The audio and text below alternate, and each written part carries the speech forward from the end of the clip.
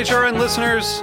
As we celebrate our 15th year, we are deepening our commitment to giving voice to the next generation of food systems storytellers, and we need your help. Our internship and fellowship programs help activate new possibilities for underrepresented and underestimated young people through experiential journalism, audio engineering, and production training. Through these unique programs, HRN helps food equity stewards build essential workforce readiness skills that expand their potential and foster economic mobility.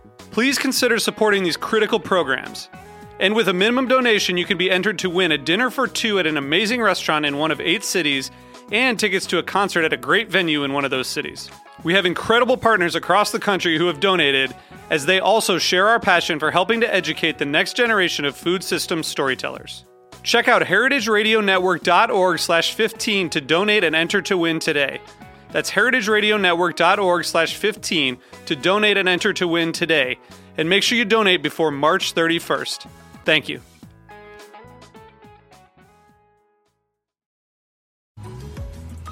You're listening to Item 13, an African food podcast, and I'm your host, Yom Tego. Every other week, we'll delve into the world of African food, including chefs, curators, and bloggers. Here's the show. So welcome everyone to the show. I'm thrilled to have Yolanda and Omo today from Hey Dip Your Toes In. Hey guys, how are you doing? Hey Yolanda. Hi, we're good, thank you. Yeah, thanks for having us. Yeah, I'm excited to have you on. I was trying to actually remember how we first met or connected, because I know for sure we met in London, obviously, during the Africa, what did I call it? The Africa Food Week London or something like that, where you guys hosted a content marketing workshop for us. But I was trying to think how I even first knew of you to contact you. I cannot for the life of me. I guess it must have been on social media. We probably were in the same network of people on social media, which you guys do a good job of. We can talk about that a little bit in terms of building audience and connect. It's probably that. But I wanted to kick off with talking about you. Who are Yolanda and Omo? I was looking at your website a little bit earlier, and your about page starts with saying, "We are not the coolest people you'll ever meet," which I wholeheartedly disagree with. So don't say that. Don't say that. We're not uncool, right? Oh, you think we own cool now? Huh? Yeah, we can embrace the label now without feeling self. Yeah. Yes, definitely. I agree. So let's kick off by you telling us who you are, the cool people that you are. The cool people. So it's so funny with this whole journey. It's been so much of this accidental career, and I never imagined that, 4 or 5 years, 5 years ago now, almost going on 5 years ago, that we be at this place where they were talking to this amazing person that we met through social media, on their podcast about the work and the things we do and how we met each other. And for me, my travel journey was really inspired by my parents. I was born on the Air Force Base in Illinois, moved to Alabama, and then moved to Colorado. And therein kind of began my travel journey. My parents didn't really have a lot of money growing up. And we took to the roads, these epic road trips across the United States. And we've got to see so much geography of the United States that I could definitely say that it became about saying, which state have I not visited by this point? So it was just a really amazing journey. How many states have you visited? Honestly, I think it's just been shy of 10 states that I have not yet to visit. Oh, wow. Yeah, I think I've at least visited almost every state outside of that, without a doubt. And that kind of ties into my kind of where my familial structure was. My family was in the food business. So they owned one of the most popular barbecue restaurants in Colorado at that time. As a young child, I grew up working in the restaurant business, going to caterings, working events all the time, and seeing what it took to run a food business. And so everyone was involved in this business, from my aunts, even my mother, even though she wasn't working full time there, she would still put in hours there. And I remember, busking tables and just, just loving, not busking, but busting, I guess they would say then. But just really like loving meeting people. And for me, it really became about this kind of gateway to meeting people from all around the world.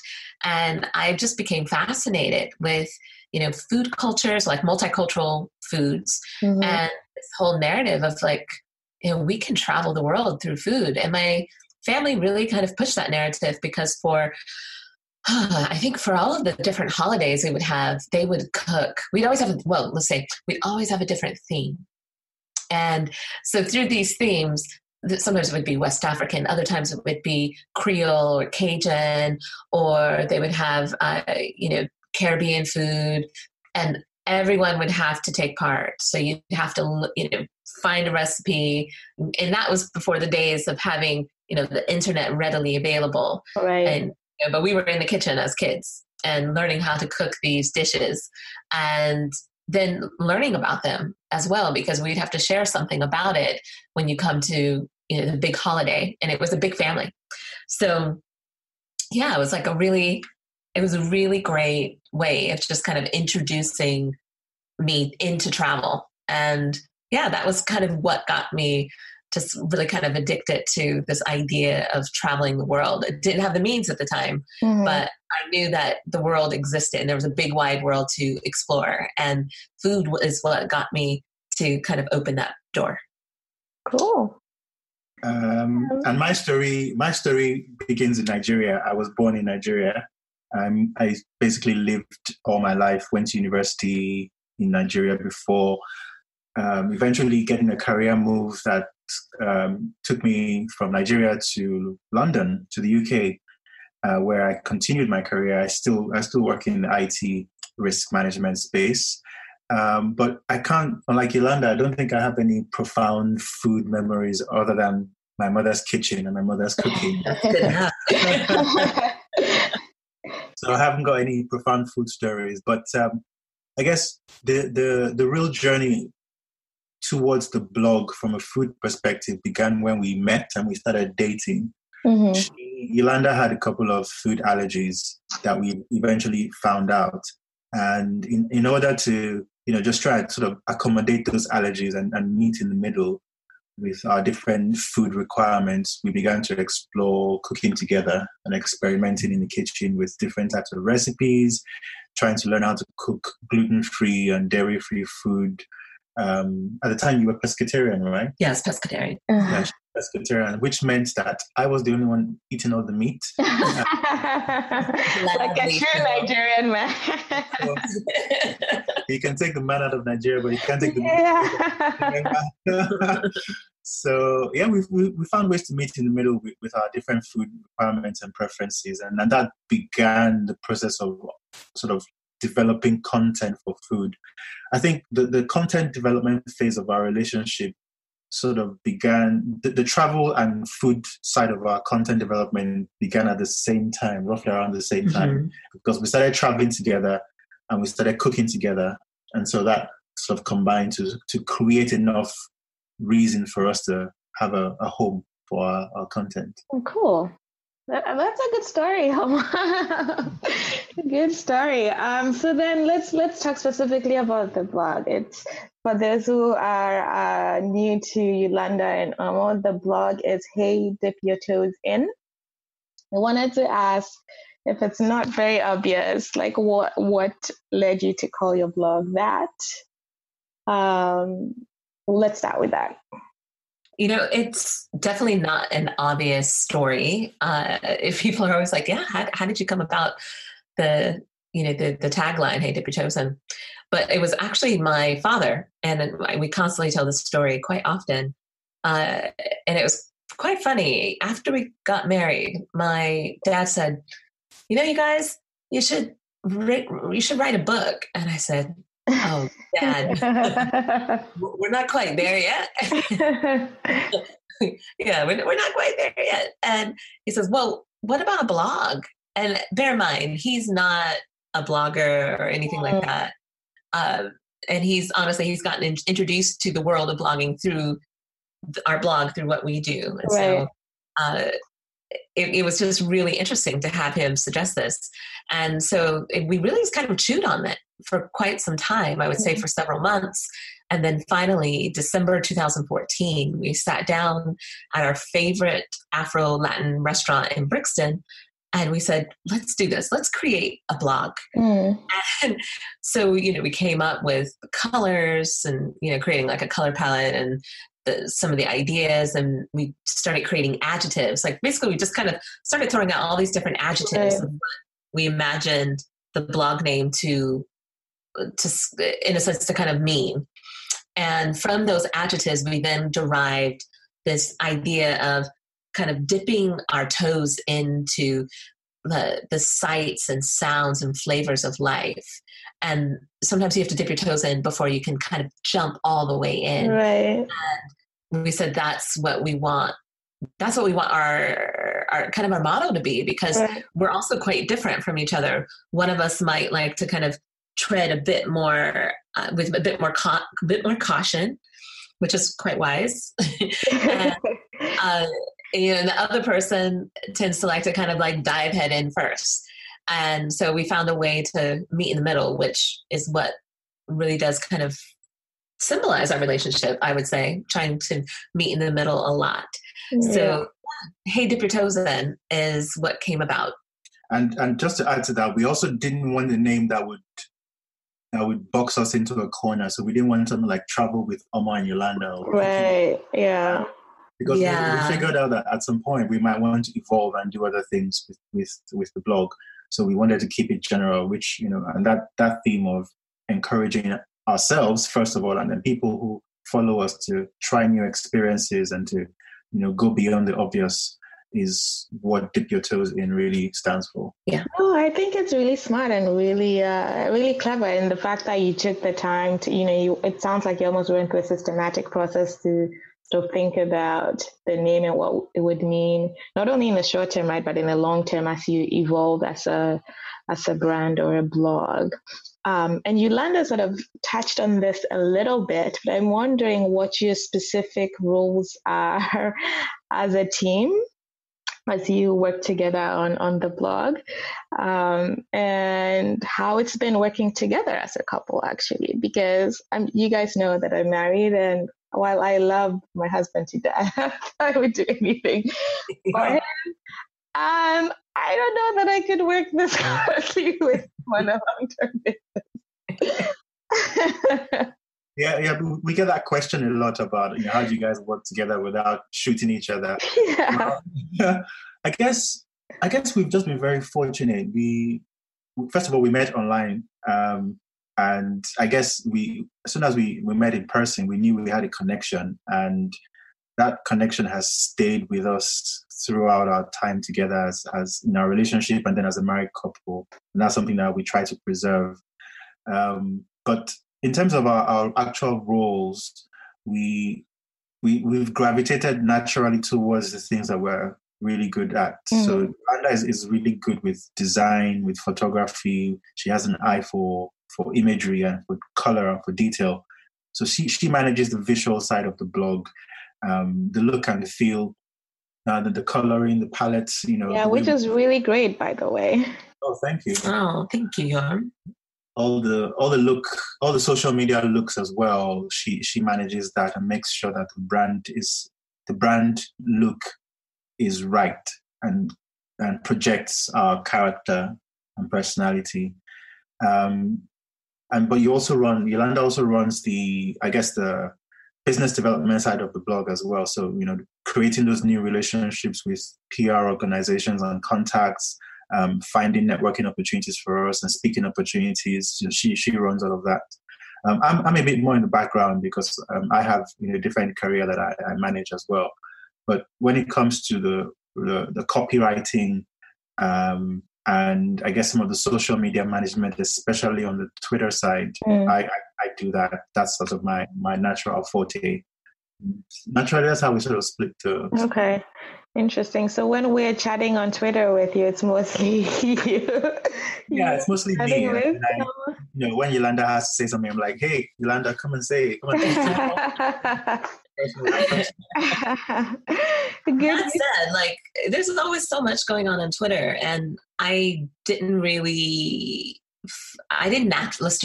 naturally kind of acclimatize to the platform until I would say within the last year, like this year. Like, it's now the thing that I might check first thing. Like, I might check it much sooner before I check Instagram or Facebook. Right. It'll be the first thing I check, for updates, and it's kind of the heartbeat of what's going on, in the world. So I go there first. Yeah, and I think I probably had the same experience, Yolanda, in that there was a sort of learning curve with Twitter. Like, I don't think I truly understood how to use it, so I would sort of, to use your phrase, dip in and out. Yes. But over the last, I think, couple of years, I think especially with my husband being a lot more active there, I sort of got into it, and it's, again, like you, it's now one of the first things I check at the beginning of the day. So good stuff. Okay, so since Yolanda does business development stuff, I wanted to speak about how you work with clients. How do you find clients? And in the early stages of the blog, like, who was your first big and maybe food customer, I should say? Like, how did you approach them? And then how do you think about designing what a campaign should look like? Yeah, absolutely. Our first big client was actually IBM, which is a food client, because they had a product called IBM Chef Watson, which was interesting. Yeah, so it was actually very fascinating because it was a cognitive cooking platform where you put in your ingredients into the web application, like any kind of ingredient. You put in one ingredient, say beetroot, and then it comes up with all these amazing recipes that you can use to cook and create a great meal. So, and you can even start to narrow it down to, I want beetroot, but I want it to be a main dish, or I want it to have rosemary, or want it, all these different little kind of add-on filter settings that you can put in the application. So we were approached by them, and because we'd never heard of the platform before. Of course, we were familiar with IBM, but they approached us, and this was back in 2016. And we immediately jumped on a call with him the following day, and we're extremely excited because we realized that this was going to be our first, paying client. And it was for quite a sizable contract at that time.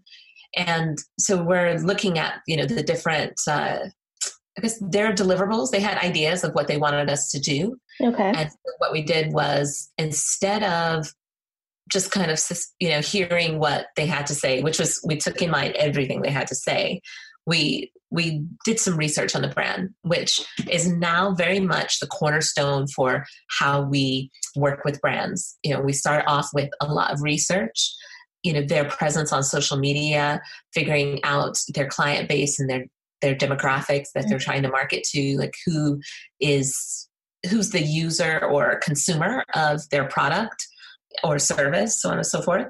And, once we, compile that data, then we start creating a proposal. And we've never done this before with any other brands, like even if it was just for like kind of an exchange by exchange product. But we knew that we wanted this first project to go really successfully.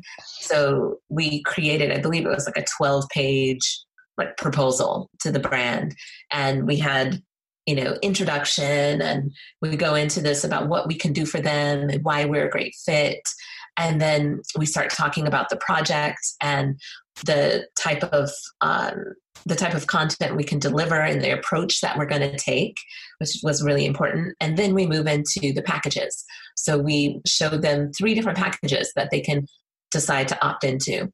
And they ended up choosing the highest package, which included, video content and photos and lots of social media content across all platforms and blog posts and so on and so forth. So, then we end the proposal with, say, like some case studies. So we show them how we've worked with other brands and the results of those particular campaigns. And then just like a contact page, contacts us for further information. And that literally has become the foundation of how we work with brands. We've ended up now speaking on the topic, multiple times at industry events, so on and so forth. And then we also do coaching. We'll coach other, creative entrepreneurs or those that want to do what we do, on this system. So yeah, from the business development side, that is how we got into working with brands. We didn't approach them, but we've also used the same method to approach brands as well, because it can work from the other side. You don't have to wait to be approached. We definitely believe in creating opportunities and not waiting around for brands to contact you. Like, create opportunities, create your own campaigns with brands that you want to work with. And for us, it's worked out really well.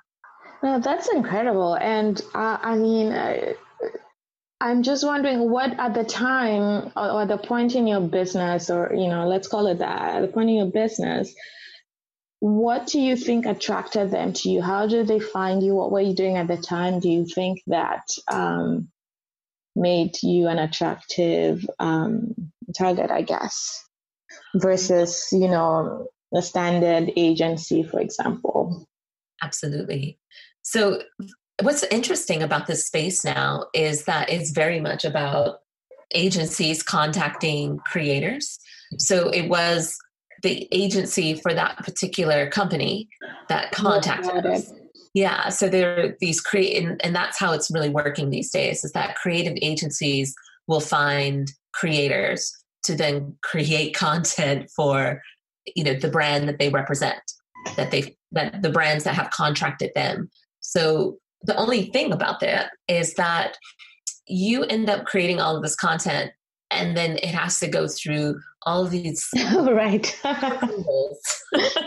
And so what could have just been a simple email and say, hey, does this, can you approve this? Does this look great? It might end up taking 3-5 days, a week, to get approved because so-and-so wasn't in the office, or, there needs to be a meeting with, all 3 department heads to approve a simple photo and, a few paragraphs of copy. And so, yeah, there are some drawbacks, to working with creative agencies, because the lead time is quite intensive.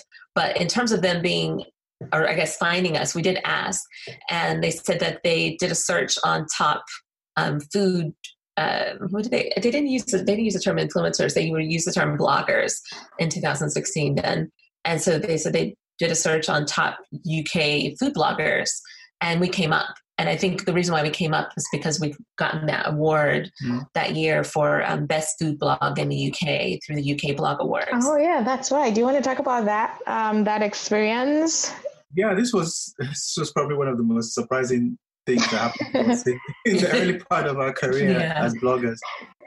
We, like Yolanda said, we started the blog in 2015, and by the end of that year, 2015, we heard of the UK Blog Awards, which was an organization at the time that was sort of opening that space for blogger brand relationships.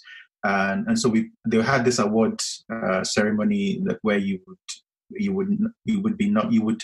put yourself in, apply in a specific category, and then eventually be shortlisted for a final selection by a panel of judges. So we thought, well, we're just starting out, but let's see where this goes. So we put ourselves forward, and we made it to the finals. And at the award ceremony, we won. And that was so shocked. Yeah, that was a shock, a very pleasant surprise. But it meant that we were doing a couple of things right. It meant that, first of all, our branding was right. It meant that our messaging was going in the right direction as well. And it also meant that we were starting to build the right networks and relationships that got us noticed. So that just was a confirmation that we were doing something right. And I think at the time, that was, again, when the influencer/content marketing space was starting to become a bit more defined. Okay. Even though now there's a lot of talk about nano influencers and micro. All the other, all the other various strata of influencers. At the time, it was very strange to brands to look at bloggers or content creators as a viable part of their marketing strategies. And I think that when we won that award, and that got us noticed by companies like IBM, it was a good convergence of time, being in the right place at the right time. Mm-hmm. Yeah, I think it was after that time we started getting asked to audition for like British food television shows. Oh wow! It was just really bizarre. We ended up doing one appearance on the show for Jamie Oliver. What was that like? I don't think I knew that. That was a Channel 4 production, wasn't it? Yeah, Channel 4. It was Jamie and Jimmy's Friday Night Feast. Yeah, Jamie and Jimmy's Friday Night Feast. And so did you have to cook, or what was the... No, we didn't have to cook. We just had to try lots of foods. You had to watch Jamie cook. Yeah, watch Jamie cook. Oh, interesting. And then talk about the food and how it tasted and stuff like that. Yeah. I see. Interesting. Okay. I think this is a good time to take a break. And then when we come back, I want to delve specifically into the idea, or I guess I want us to define more what content marketing is for food businesses, and then how they can take advantage of, doing that to sort of help move their businesses forward. If we have time, I'd also like to talk about building an audience, which sounds like you guys did that really well from the start. And then we'll get into some fun questions towards the end. So we'll take a break now, and then we'll come back to talk about content marketing. You're listening to Item 13, an African food podcast. We'll be right back. We're talking about content marketing now. And I know you've shared this with me before because I've sat in a workshop with you, but I want you to define it for our listeners, especially food business owners, because we want to now talk about how they can use that to push, to help grow their businesses, right? So what is content marketing? How would you distinguish that from other types of marketing, for example? Okay, well, content marketing, I just to sort of summarize it at a very high level, is brands finding creative ways, leveraging social media to tell their story, to engage with their customer base, using different types of content. And by content, we're talking about written copy, talking about blogs, we're talking about videos, we're talking about imagery, gifts, podcasts. All of that is content. Anything that helps the brand tell their story, anything that helps the brand to engage with their target customer base using social media or using social media channels is basically content marketing. Now, think of content marketing as one part of a larger marketing strategy. So, the bigger brands would typically have budget for things like TV adverts, like radio, newspaper copy and print and adverts in magazines.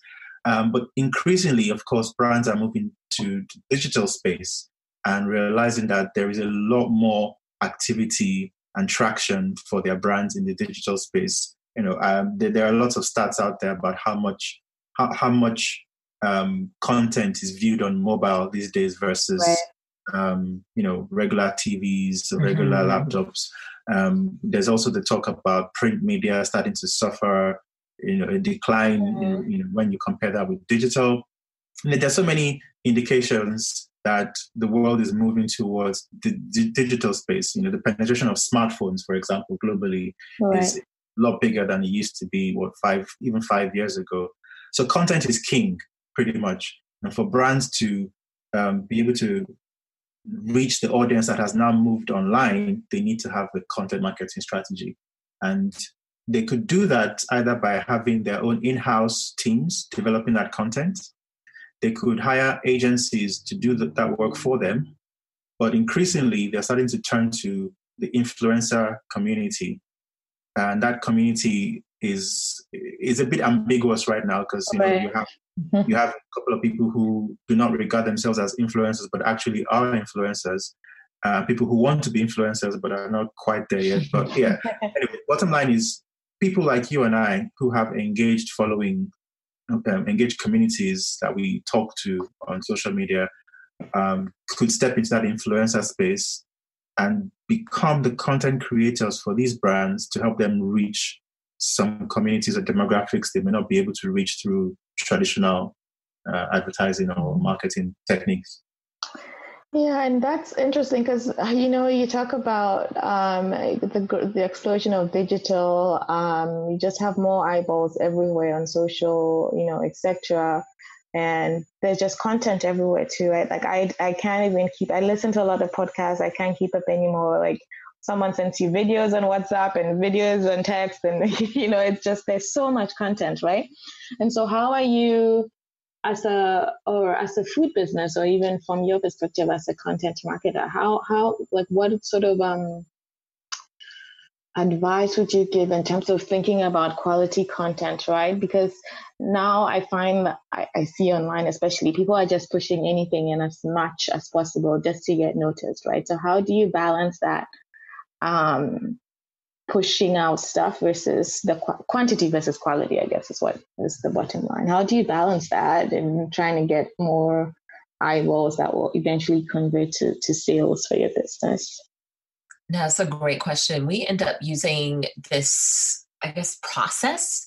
This is a process that we've created over the years. We call it our creative ideas cycle. And when it comes to creating, we think, it needs to be broken down. And so you always have the idea, this idea that you're thinking, wow, that is just, that would be great. But oftentimes what happens is that we create these ideas and somewhere along the line, they tend to kind of fall flat.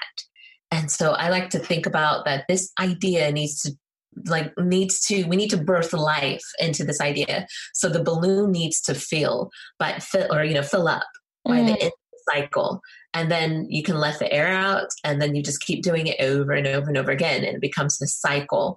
And that's why we call it the creative idea cycle. And we start off with the idea, and then we end up crowdsourcing and the ideas. So we get other ideas. So we might end up sending a survey out to in the form of like a Twitter question, or just to get some feedback from our community. It might go Instagram as well. Instagram, I was just going to say, Instagram stories or static Instagram posts. We've also done it. We were so funny enough. We were looking at some memories that popped up on Facebook. We used to do it a lot on Facebook, a few years back, because we had a really engaged, following on Facebook. But we've kind of shifted that, over the years, just to kind of respond to, market presence. Mm-hmm. So, after that, then you're thinking about developing the idea and where you need to push the idea. Like, do you need to push this through, PR presence, or through maybe this is something that if you were to pitch to a creative agency, that the idea can then really have some legs, or do you need to self-publish and it's going to go out on your own platforms? So you have to identify those areas, and then choose where and how and when you're going to push that out. But at some point in time, the idea, quote unquote, whether it's content, typically it's content driven, it needs to be pushed out. So once you choose between those platforms or areas, then you push the content out. And after that, it's been pushed, but then you need to also get data around that. So you're thinking about, as you push content, you're trying to engage, you're trying to create conversations. You're also trying to think at that time, like, how does this then cycle into other content that I create, that then I can multi-purpose or repurpose later on, and which we find is really important for us. It's really important that content doesn't just have one life, one life to live. It shouldn't just go out there and then it's just there. Right. So really great content is content that is reused, is repurposed, it's quoted, it's recycled in ways, and it serves to help your audience or to solve a problem. Mm-hmm. And so it's important for us that, the content continues to live on. So we really do try to find ways to integrate that into our approach, because if it doesn't, if we find that, we think this is going to fall flat and it doesn't really have any life beyond this one kind of big splash, right. then we realize that it's really not worth our time right. and investing in it. And to give you a great example of that is a post that Omo wrote on the blog years ago. This was back in 2015 that he wrote this post. And now 2019, it was just picked up by Lonely Planet. Oh, wow. And then published in their magazine as well last month. So, things like that, we could never have anticipated that particular right. publisher would pick up the story, but we knew that the story would be repurposed at a later time. So, we always keep those things in mind. Right. And so I think of the process you just described and how time consuming that must be, right? Because really to do it well, you have to put in that thought process, if you will. And I think about a food business owner that maybe doesn't have the time, or perhaps may not have a big enough budget to reach out to an agency, etc. And maybe this is where I'll tap into the top three, I guess your top three tips for food businesses, particularly small African food businesses, which tend to be smaller, right? Whether it's at home or at home on the continent or in the diaspora.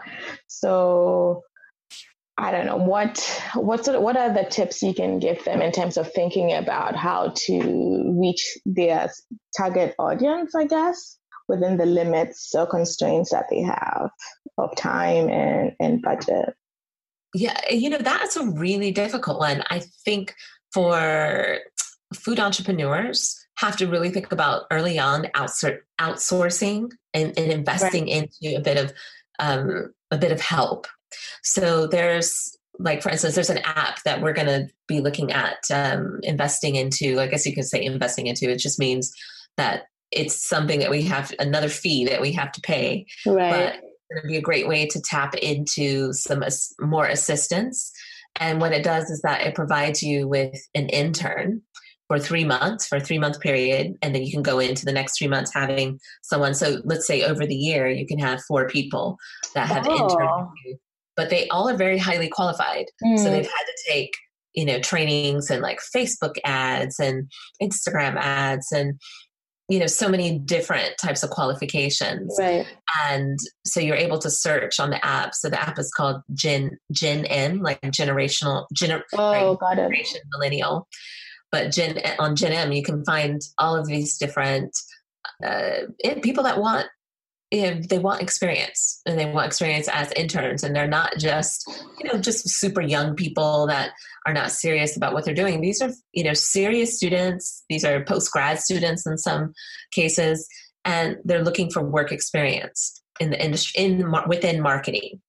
So you have to use them for marketing purposes, which is, the main condition of going through the service. So things like that. We've also hired people to do things like Pinterest, so to increase our traffic to our website. And, like things like that, I think are really important as a food entrepreneur, is that you want to be able to spend time doing things that you're really great at. Right. And as you say that, actually, it just reminded me of like my own self and just before how I was balancing, a full-time job and trying to do so many different things with both Essence 13 and the podcast. And ironic, now that I have more time on my hands, I'm actually looking for more help. And so I've, for example, outsourced the editing of the podcast. And I'm finding that now it's giving me more time to think about how I engage an audience versus, spending my time. Because it takes probably on average 6 to 8 hours to edit like 1 hour of a podcast interview. And so I found I wasn't enjoying it. And then it was just such a time suck And so to your point, just going to places like Fiverr or Gen M sounds like a great program also to find people that, are quite like the person that edited the first interview for me last week. He turned it around like very quickly. He's had years and years of audio engineering, blah, blah, blah. I'm like, great. Like, I don't have to focus on that. Now I can focus on who's my target audience? Who do I want to listen to this? Like, get to them versus spending a whole day like trying to figure out how to remove ends and outs. Exactly. I think that's a very good point that you've just expanded on, is the fact that there are people out there who are specialists at doing certain things, right? Right. And if they're available, if platforms like Genem or Fiverr or Freelance or whatever are available in the country where you are, I think as a small food entrepreneur or business, it's worth looking into to see if you can outsource some of those more technical side of either editing or content creation to these people. However, it's also important as a small business entrepreneur in the food space to not discount the power of your own personal story. Yeah. I think that every food business has started from somewhere, whether it's how you got into like we shared earlier on, how we started developing content was because we were trying to meet in the middle with food allergy. That's a story, and that story is one that in itself is ready to be turned into different types of content. So food entrepreneurs can talk about, they can show Instagram stories or write blogs or to update their audience through Twitter about their process of setting up a new restaurant or going to the markets and why they're choosing certain ingredients and why they cater to certain types of audiences over others.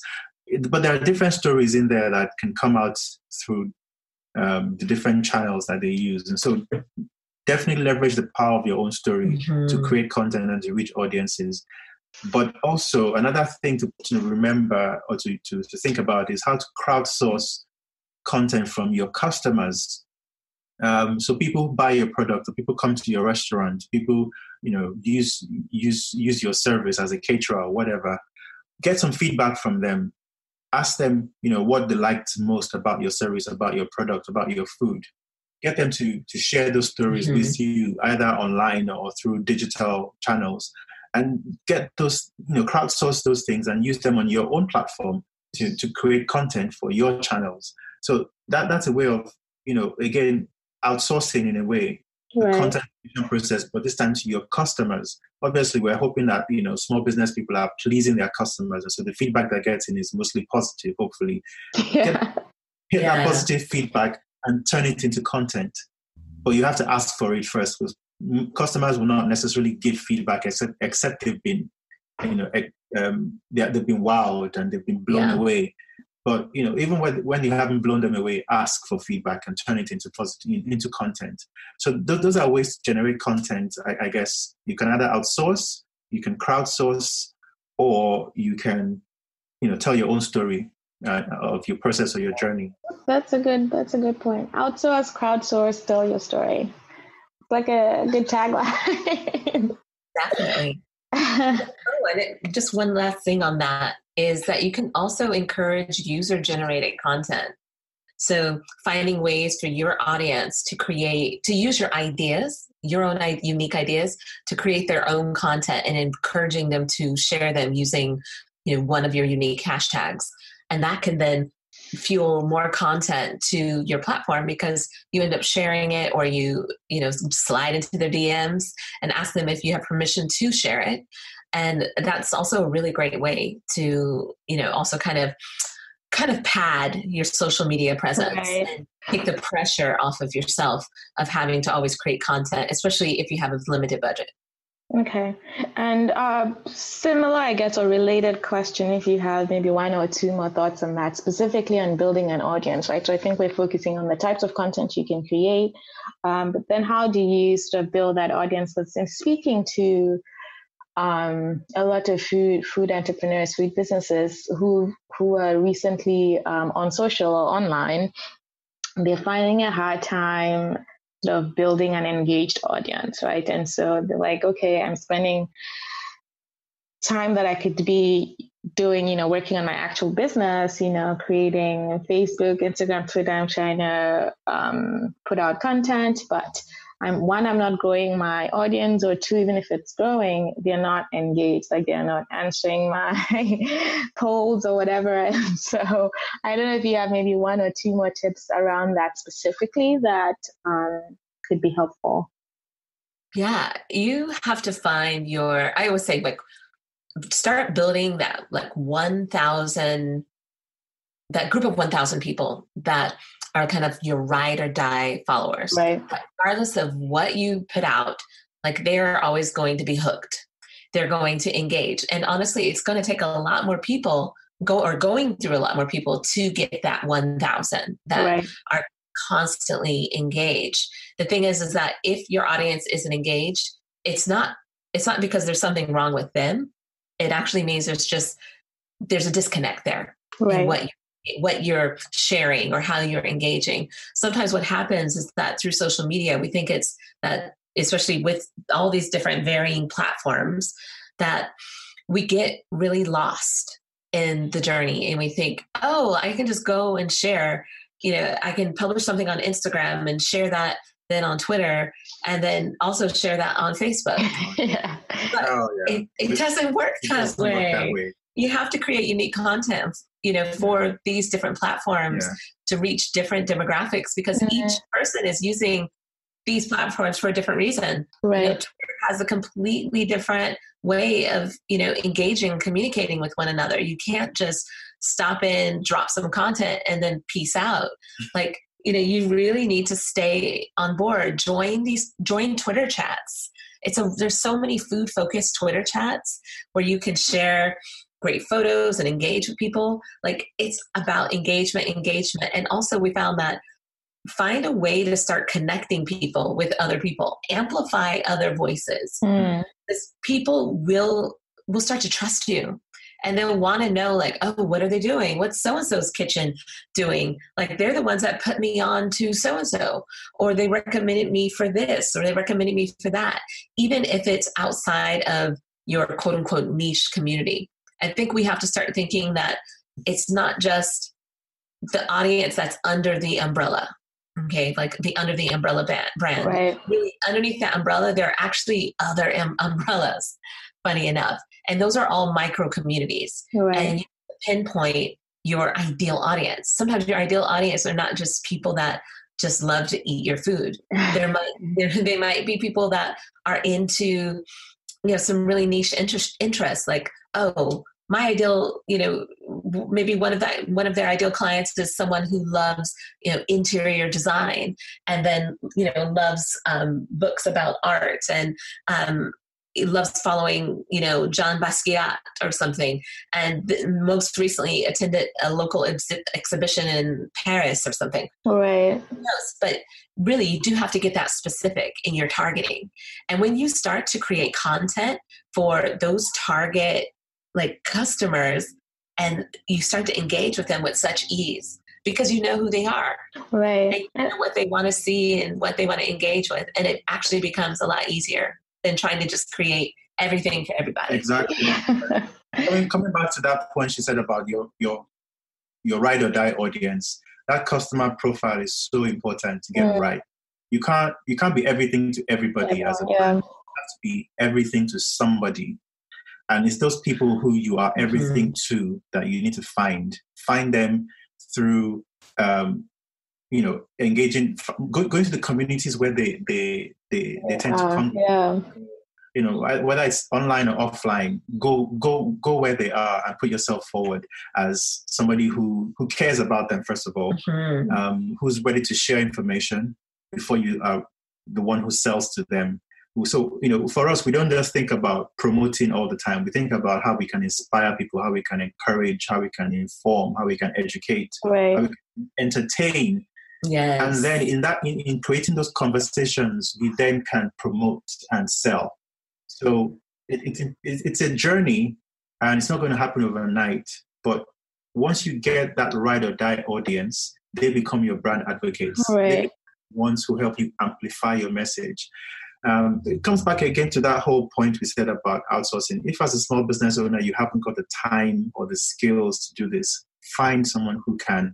Give them the guidelines, tell them your vision, and just trust them to help you build that audience on your behalf. But it's important to do it. Right. And I will echo that in saying that just from my experience in the last couple of weeks, like it may seem like a cost that you don't want to, or something that you don't want to invest in or that you can't afford. But that peace of mind, I mean, this payment that I made to this person gave me one peace of mind, which you can't actually put a price on. And then two, it just opened up time. Like that's a whole day that I could spend like thinking about other ways I could engage versus with sounding. Yeah, I'll give you just a quick example. As a food business, you're developing recipes all the time. Right.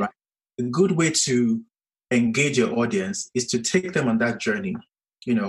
Ask them questions. Hey guys, I'm thinking about combining this with this. What do you think? Would you combine this with this ingredient? Why not?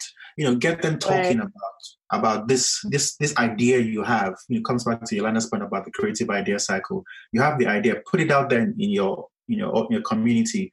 Get them to start talking about it, and that way you're engaging them. They're engaging with each other, and you're getting useful insights that you can then pull from and use to develop your recipe. So that's an example of how content creation can work, but also bringing in engagement as well.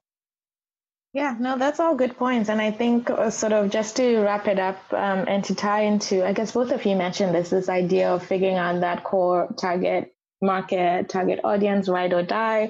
I've also been experiencing that in my own work with Essence 13 and the podcast, in that when I started, I thought I was more targeting Africans in general, right? But I found in my engagement, especially after participating in a podcast festival this summer, that my target market actually, like if I'm doing some more work and focusing, it's actually be on first and second gen Africans in the diaspora. They're looking for ways to connect to their culture, which first of all has nothing, initially you would think had nothing to do with food. But as I'm getting feedback, it's like that food opens the door to a lot more, about their culture, where they're from, that they don't have as much access to as they would like. And so I'm refining that and thinking about how I reach those markets. And so sometimes who you think your target market is may actually not be that core. They may be, as part of under the wider umbrella, like Yolanda said, but in terms of that core market, may take some time to refine and may not be as obvious in the beginning. Cool. So now I want to talk about the two of you a little bit in terms of, we've talked about food. I want to talk about food now in the context of your travels. When you travel, how much do you think about food as part of the experience? And I don't know if you have any stories to share about food experiences in any way you've traveled, good or bad.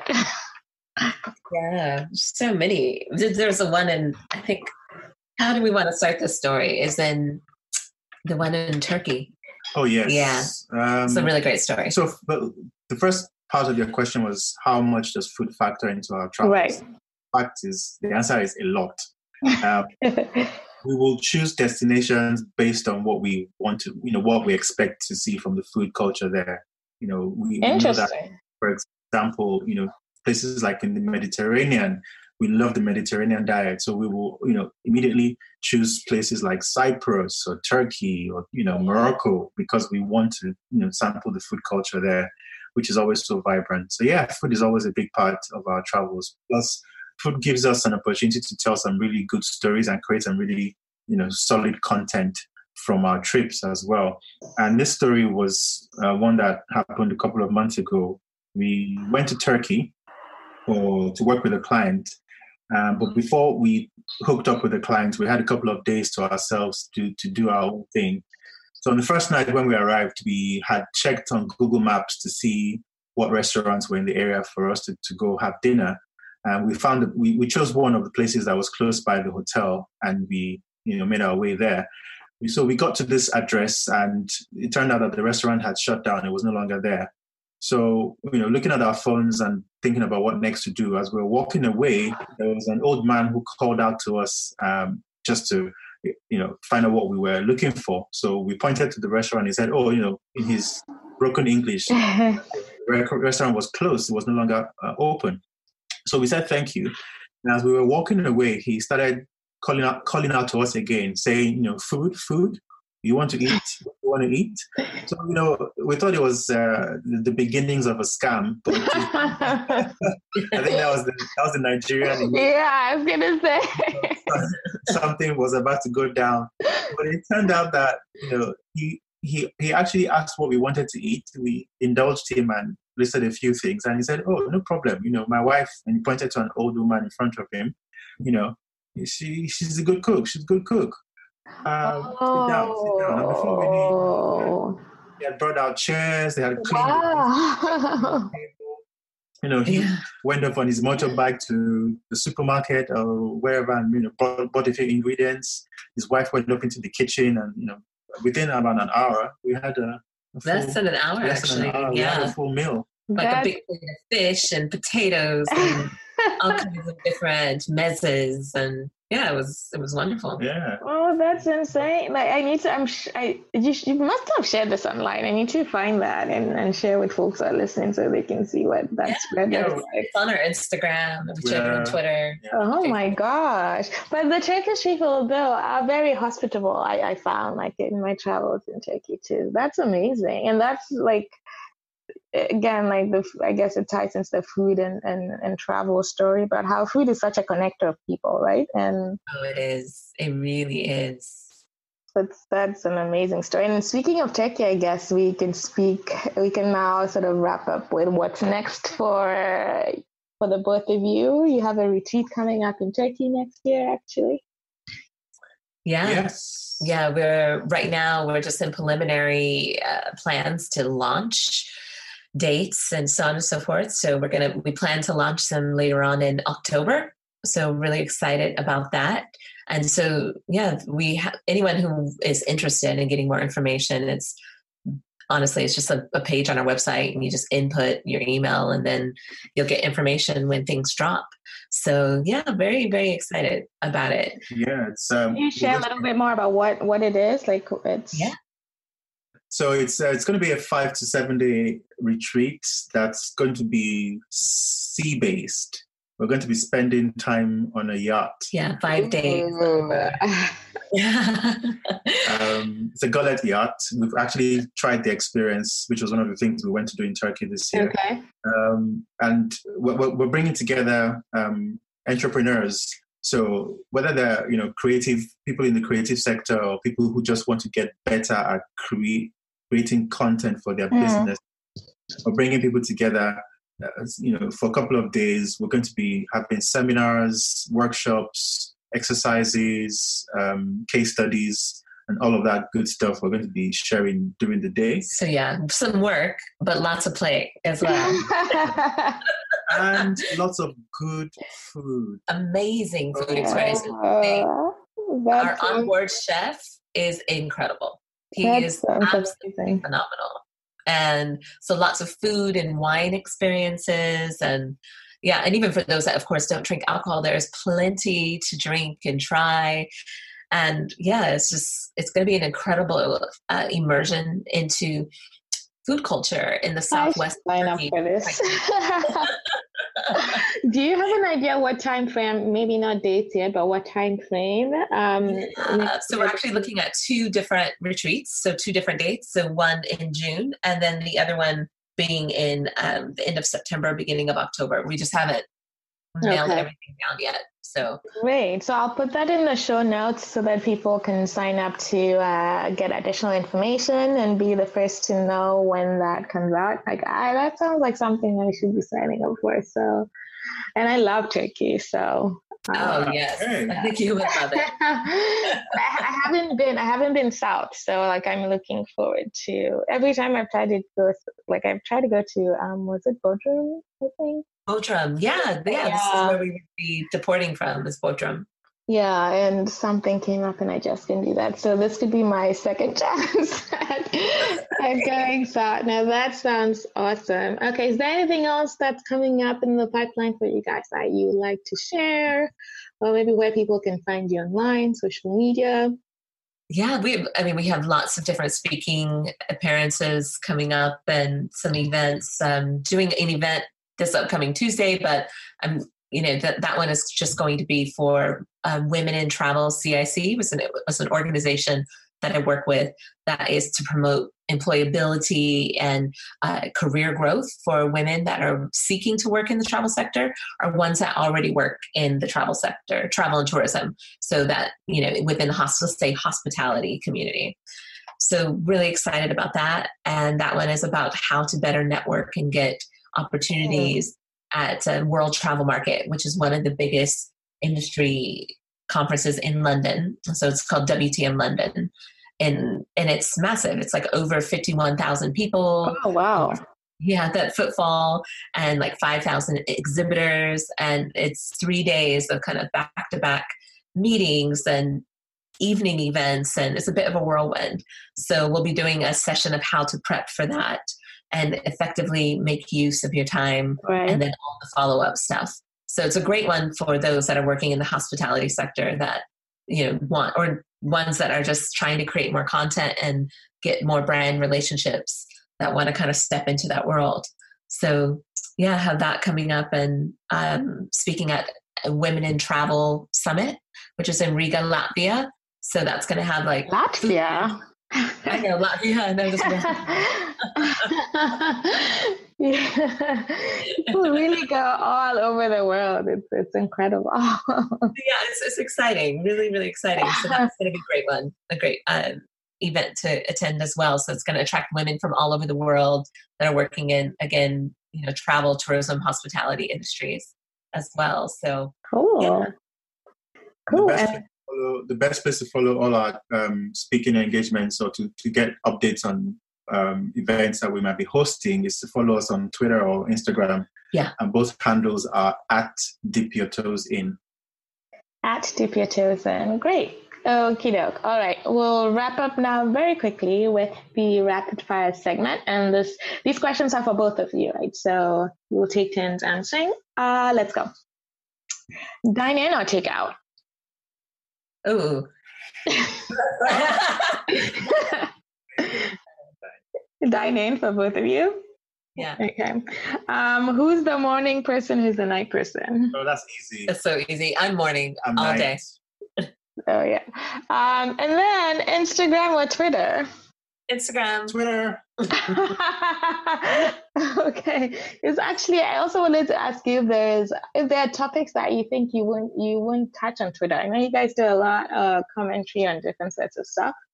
But are there topics that you sort of keep away from intentionally? Yes. Quite a few. So religion, politics, okay. Yeah. the obvious ones that are very divisive. Right. We already live in a very polarizing world, and social media is a very polarizing place. So we try to stay away from those topics that people have very strong opinions on. This doesn't mean that if we're passionate about, things that we're passionate about, like, environmental conservation, sustainability, and all those things, we will talk about those things. And we'll join in conversation. Right. But we try not to be polarizing with our content. Right. Yeah, it's difficult sometimes because sometimes we do feel quite passionately about certain subjects, but in the end, we just have to say, like, what type of conversations are we looking to encourage? Right. Is it more of an emotional response? Right. Yeah. Less of really adding to the narrative. So that makes sense. Okay, and then what are your biggest pet peeves? 1, when it comes to traveling, and 2, dining. Oh, goodness. Okay, one of my biggest pet peeves are people that do crazy things on planes, like with their feet. So that walk with their socks off or walk to the bathroom, like go to the toilet, to the loo with no shoes on. Oh my God. So disturbs Who does me. that? They do it, and they do it all the time. Who does that? Yes. So gross. Oh gosh. Okay.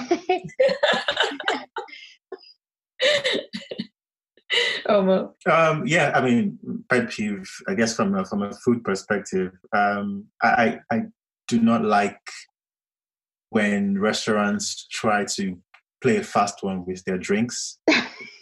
They overprice the drinks and then put ice. I hate those. Okay. I know the margins are thin when it comes to business, but deliberately stiffing your customers for drinks. It's not. You should take one sip and then the drink is done. Right. It's not cool. And then my last question for you is for both of you. What's your favorite African restaurant anywhere in the world? Anywhere in the world. Wow. That's a difficult one. That's a tough one. But you know what? I could say one of my favorites is Knock by Alara in Lagos. Yeah. That's a good one. It's really excellent. Everything I've had there has been top notch. Yep. I make it up. I go there every time I go to Lagos. So. Oh, nice. Yeah. I met the chef last year when I went to Lagos. You did. Yeah. It's from Togo or Benin Republic. Interesting. Because I think Chef Pierre was the one who kicked off, I guess, their inaugural menu. Yeah. Chef Pierre kicked off the menu, designed it, and then I think this chap now works. For Chef Pierre, or is now the lead chef. Yeah. Good stuff. Well, this was great. I knew it would be great because you guys are really awesome at what you do. I learned a few new things as well, and I'm trying to do a lot more of these, adding more people in the community that may not necessarily work with food, but the work that you do helps elevate what other people are doing in the space. So I appreciate you taking the time. And people should look for you. I'm excited for the Turkey trip. I think I will be joining, fingers crossed. But thank you. It's a pleasure to chat with both of you, Yolanda and Ilma. Oh, thanks so much for having us. Seriously, always a pleasure to talk with you. Thank you for listening to Item 13, an African food podcast. If you like the show, please subscribe, rate, and review us on your favorite podcast app. To keep up to date, follow us on Instagram, Facebook, and Twitter at Item 13 Podcast. Thank you.